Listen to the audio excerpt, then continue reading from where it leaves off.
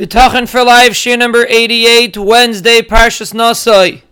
We are discussing the benefits of achieving a Yeshua through Bitachon versus achieving the Yeshua through a different way. So we just wanted to add that we explained yesterday that Bitachon helps a person get rid of his Haveris and give him a kapara. Now Bitachon is not a freebie. It's not the pshat that Bitachon for some reason gets rid of a person's Averis. The understanding is, and this is what the Ramchal writes, is that Bitachon is a form of tshuva. And we actually mentioned it once. Because the essence of an Avera is a lack of awareness of the existence of HaKadosh Baruch Hu. That's why a person does an Avera. Any Avera. Whether it's because he got a desire to do it, or he was angry, or a different emotional reason, it was a lack of awareness in HaKadosh Baruch Hu. That is the source of every single Avera. And the essence of Bitachon is bringing into your life an awareness of HaKadosh Baruch Hu. So therefore, Bitachon is really the source of all tshuva. So although a person should try to do tshuva on all his Averis, and that is ultimately the objective of a person, and that's why HaKadosh Baruch Hu gives a person Saras Rachman al-Itzlan, that he should do tshuva, complete tshuva on all of his Averis, but practically speaking, it is difficult for a person to do tshuva on everything that he does wrong. So to focus on Bitachon and to put real emphasis on internalizing Bitachon into your life is a real powerful tshuva.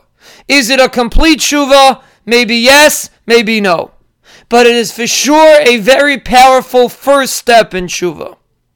And that is the reason why Bitachon gets rid of a person's Averis. HaKadosh Baruch Hu is not meichel a person's Averis for free. A person has to come back to HaKadosh Baruch Hu. But Bitachon is a very powerful way to come back to Hashem. And just to clarify, what does it mean to internalize Bitachon? We said it a few times, but we just wanted to clarify because we got many questions regarding this. The essence of Bitachon is a feeling. It's not about knowing that HaKadosh Baruch Hu exists. It's about feeling that HaKadosh Baruch Hu exists. The reason why a person does an Avera is not because he doesn't know that Hashem exists. It's because he doesn't feel it. So the objective of Bitachon is to feel HaKadosh Baruch Hu's presence in our life. And the way that we do that is by going privately in a room and repeating to ourselves, HaKadosh Baruch Hu is the only force in our life. And nobody can do anything to us if HaKadosh Baruch Hu does not give a specific gezerah to allow that person to do it.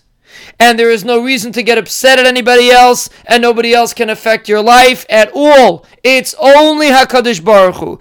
And everything else is fake and is a mirage.